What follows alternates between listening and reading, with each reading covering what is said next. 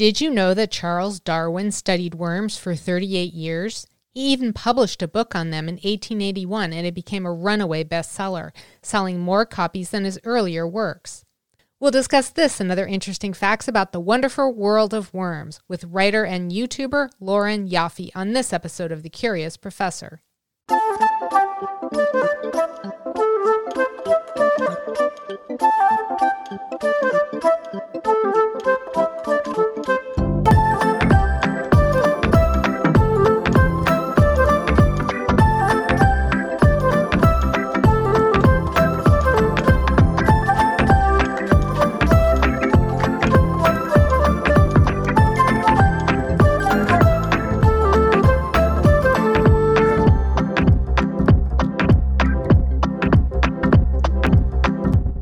Hi everyone, I'm Dr. B. Welcome to the Curious Professor podcast, where I take listeners on a journey of discovery to explore the people, places, artifacts, and natural wonders that spark my curiosity.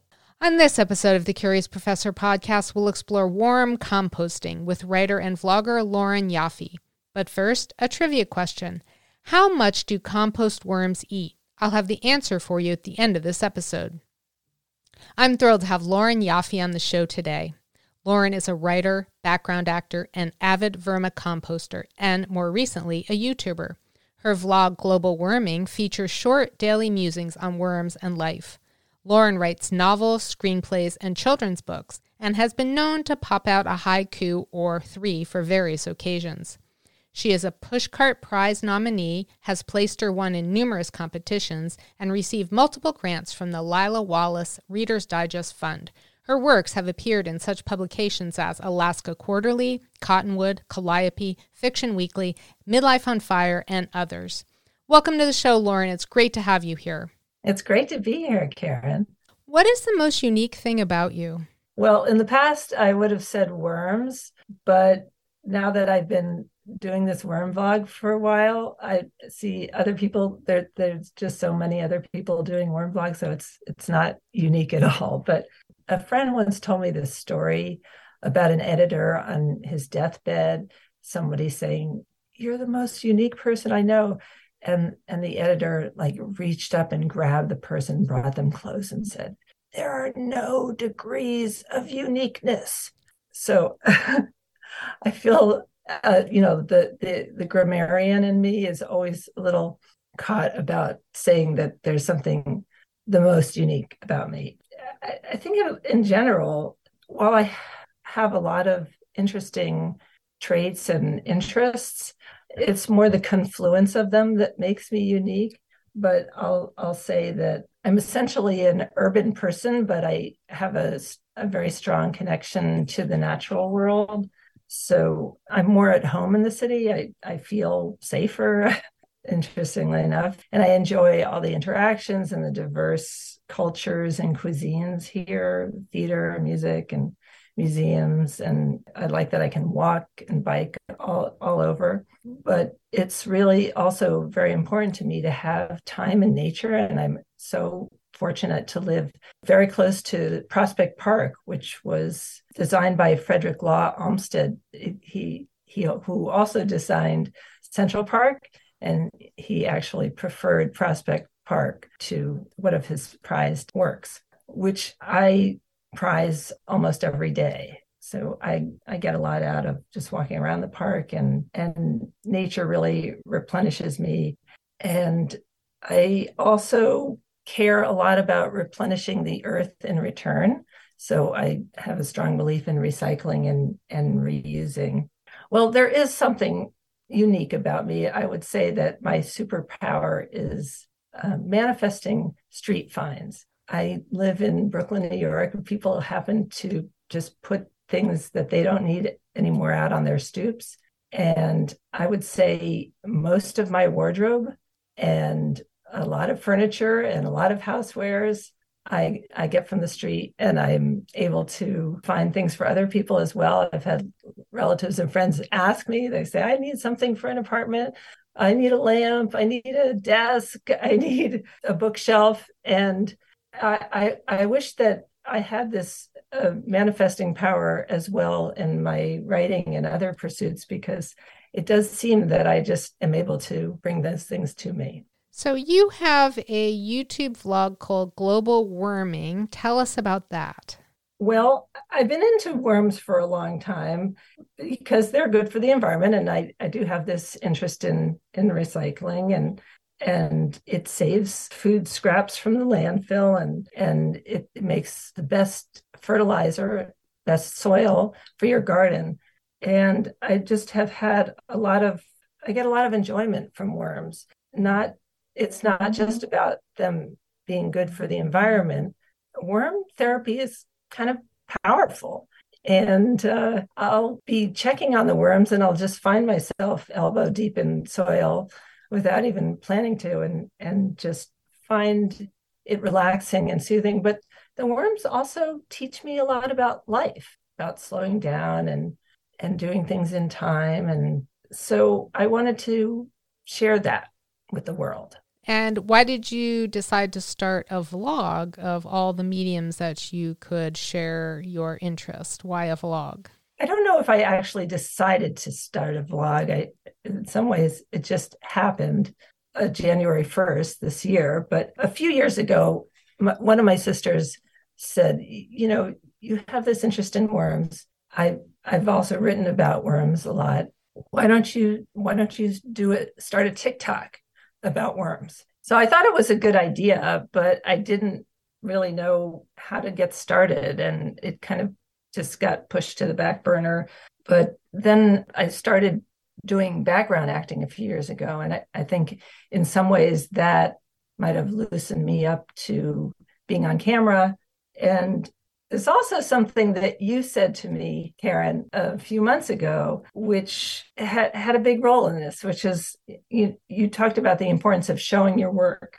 And I've been working on a novel for a few years. And it's when you're working on a long-term project like that, it's a long time before you have an audience. And I could see that showing my work and putting myself out there, it's something creative that I'm doing every day.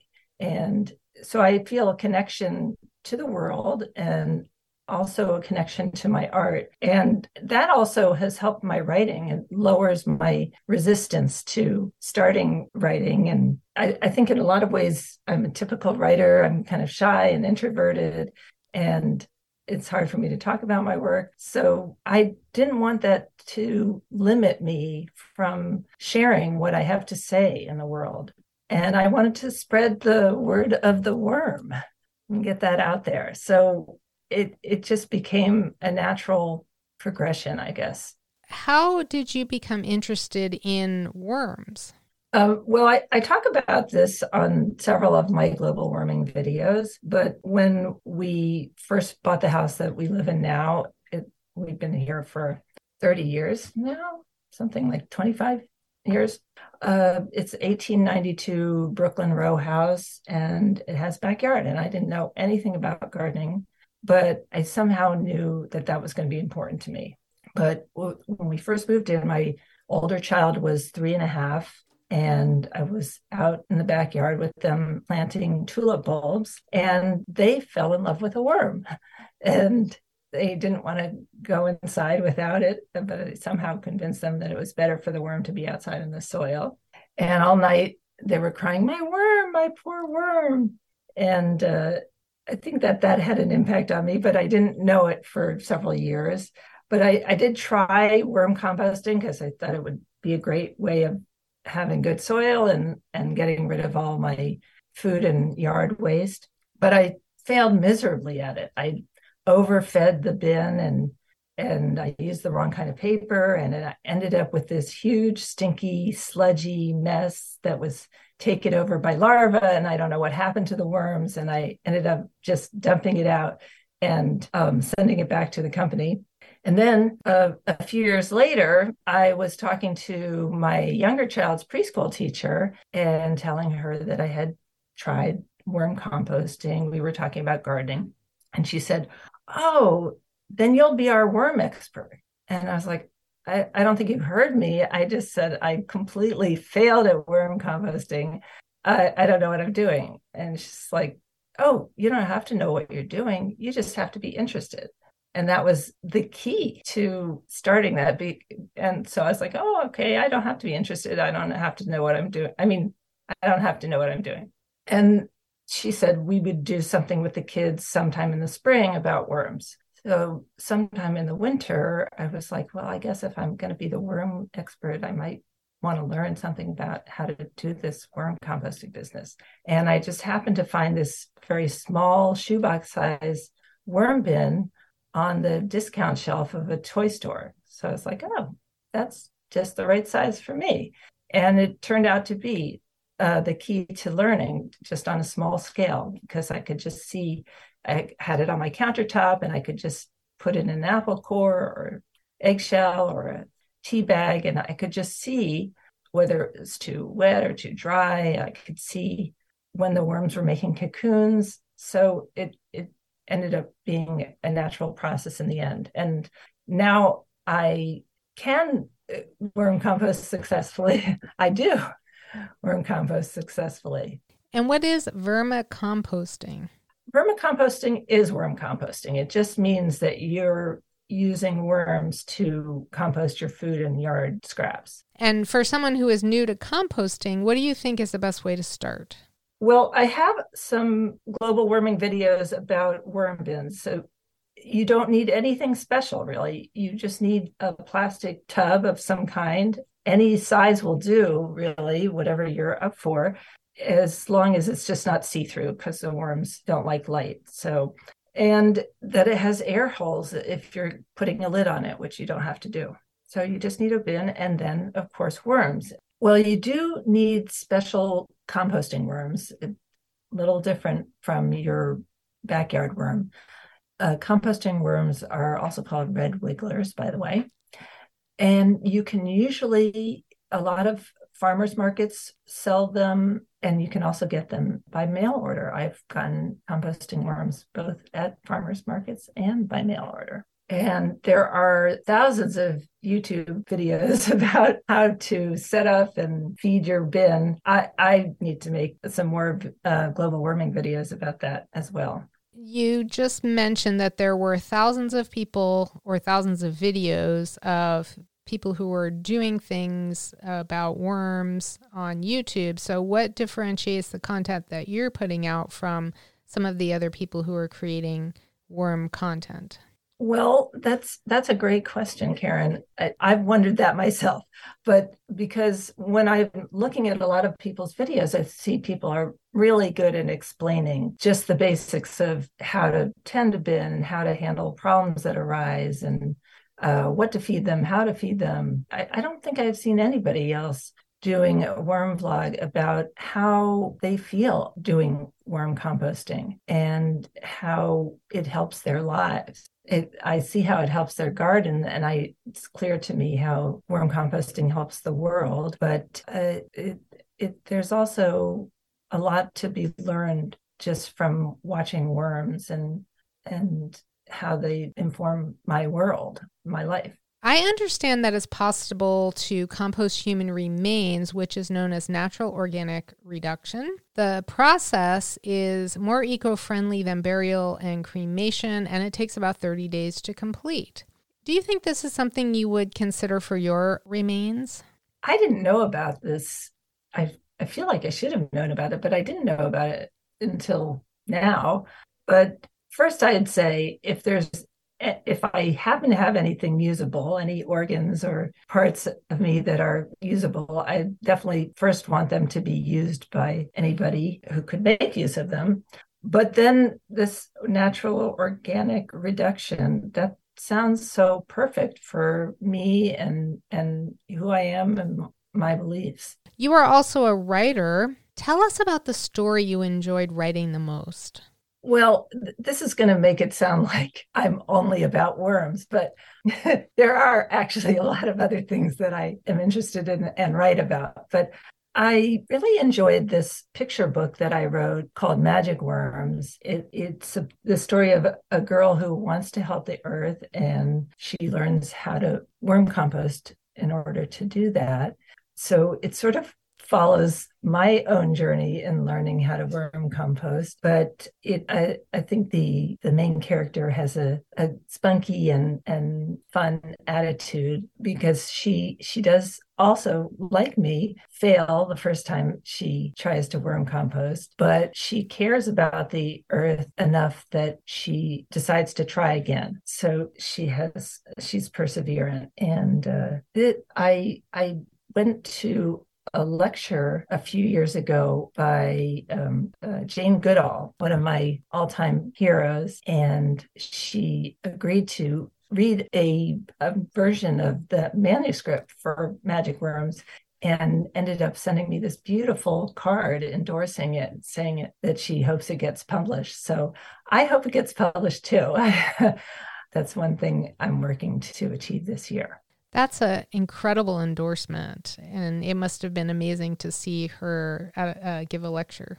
She's magical, and she has a story about worms, so worms were important to her as a child as well. You are a contributor to the Midlife on Fire series, which, full disclosure, I co-edited with C.K. Love, who is also the publisher of the series. Tell us about your contributions to those collections of essays. Well, volume 2, which just came out a couple of months ago, I wrote an essay called The Dog Ate My Novel. It's about how ADHD has made the writing of the novel that I'm currently working on somewhat of a struggle. It's been sort of a prison of my own making. And there are just so many things on my mind at any given moment that it can make it hard to focus, but that there are also a lot of gifts that come along with ADHD. For instance, having a lot of ideas and interests. And the essay kind of explores me going into the pain and struggle of that and coming out on the other side of how do you work through those difficulties. And I hope in the end that it's empowering for other people with attention issues that they don't feel alone with their struggles, and that they recognize that they do have gifts that come along with them. And then to illuminate for people who don't have that issue, what it can be like. Do you feel like most challenges in our lives also come with a gift? I would always say that, yeah. And unfortunately, we go through difficulties in life, but at the same time, I don't think we would appreciate the gifts that we have if we weren't forced to use them. And so the first essay I wrote for the first volume of Midlife on Fire is called Because of My Schnoz. Your listeners can't see, but I'm well endowed in the nose department. I have what you might call a Jewish look. I am Jewish, so that works out well. But it just so happens that my schnoz has probably been the key factor to my landing my first background job on The Marvelous Mrs. Maisel, which unexpectedly led me to a side career in background acting. So that's what the essay is about. And there's a lot of just serendipity in that because I didn't even know that background acting existed before I did it. And now I do it several times a week. And you have dozens of credits for all of the work that you've done as a background actor. What was the most interesting acting job that you've had so far? That's hard to choose. I enjoy so many aspects of the background acting. I really love watching how different directors and principal actors work on set. When I worked on Joker, it was so interesting seeing how Joaquin Phoenix and Robert De Niro have very different acting styles. And, when the director would say, cut, Robert De Niro was no longer Murray Franklin. He was Robert De Niro, but Joaquin Phoenix was still the Joker. And it's just so interesting to see the contrast between the two. And I worked on West Side Story. It was just so fun to see Spielberg at work. I mean, I would pay for admission to that, but I got paid for doing it. But he was such a boy in so many ways. I remember he he found a light he took off one of the lighting carts, and he was just playing with it, just seeing what different shadows and shapes it made, just like a little kid. I was working on a film called Bad Education, and Ray Romano, like while the camera crew would be setting up the next camera angle, he was using us, the audience. We were playing the audience as foil for his comedy routine. So we got like free comedy routine. And then Hugh Jackman came out once, and I think he was like trying to tell a joke just to keep up, but clearly not a comedian as naturally. So it kind of fell flat. There was also, when I worked on Uncut Gems, Adam Sandler was just between takes, just walking up and down the aisles. I think it was a parent in a play, and he was walking up and down the aisles singing Hinei Tovu Menachim, which is like a Hebrew prayer that you'd hear in the synagogue. And I just yelled out, Shevet Achim Gam, which is the other half of the prayer. So he thought that was funny. Generally, you're not supposed to talk to the principal actors, but it was okay. But I also like doing period work. I seem to have a face from another era. So I've done a lot of work for The Marvelous Mrs. Maisel and West Side Story, which I also mentioned. But I was in Plot Against America. I was a neighbor on that show, which felt like an important production to be a part of. And I got to be a flapper for a movie that's not out yet, which you'll find out. That was fun. I got to spend a couple of days dancing the Charleston, which I love dancing. It's another passion of mine. I also just like talking to the other background actors, finding out about their lives, and you just never know what it's going to be. I had one night I was like an upscale pedestrian for Fleischman is in Trouble.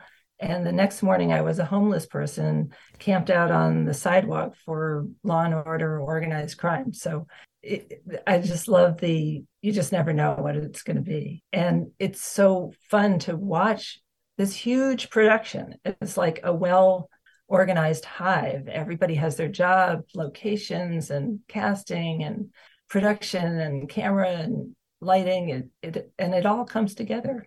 It's really amazing. And what's ahead? What new projects are you currently working on? Well, I have a lot of screenplays and children's books that I'm eager to write, but my primary focus right now is finishing the novel that was the subject of the Dog Ate My Novel essay. It's a woman who, for various reasons, is invisible in her life, but comes to be the leader and the savior of her community. She has two special needs kids and a mom, and her mom had a stroke. Both of those are thankless jobs, and her husband's a workaholic. So those people who are central to her life aren't communicative or showing appreciation for who she is. But she gets caught in an alternate world, which I won't tell you about right now. But on this world, the key to getting around and navigating and surviving is intuition, which she has unwittingly developed by tending to her kids and her mother who aren't able to communicate with her. So I write about quirky people who come to understand their gifts. And I feel really passionate about it because she starts off so insecure and questioning herself and ends up understanding her value, not just to herself and her kids and her mother, but to the world. I think a lot of women will be able to relate to that main character and the situations that she finds herself in with her family and just being in the world and feeling invisible. I think that's true. Is there anything else you'd like to tell us about you or your work? Well, by all standards, I am a late bloomer, and I feel like I'm still just starting to bloom.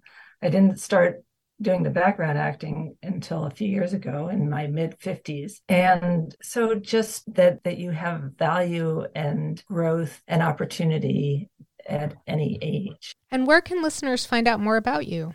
My website is just my name, so www.laurenyaffe.com. That's LaurenYaffe.com, laurenyaffe.com.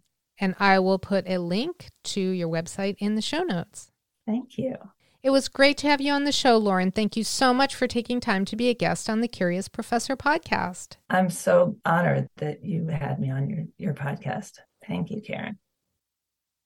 And now for the answer to this episode's trivia question. How much do compost worms eat? Compost worms can eat as much as half their body weight every day. We'll end the show with something punny. What did one worm say when another worm wriggled over? Where in earth have you been?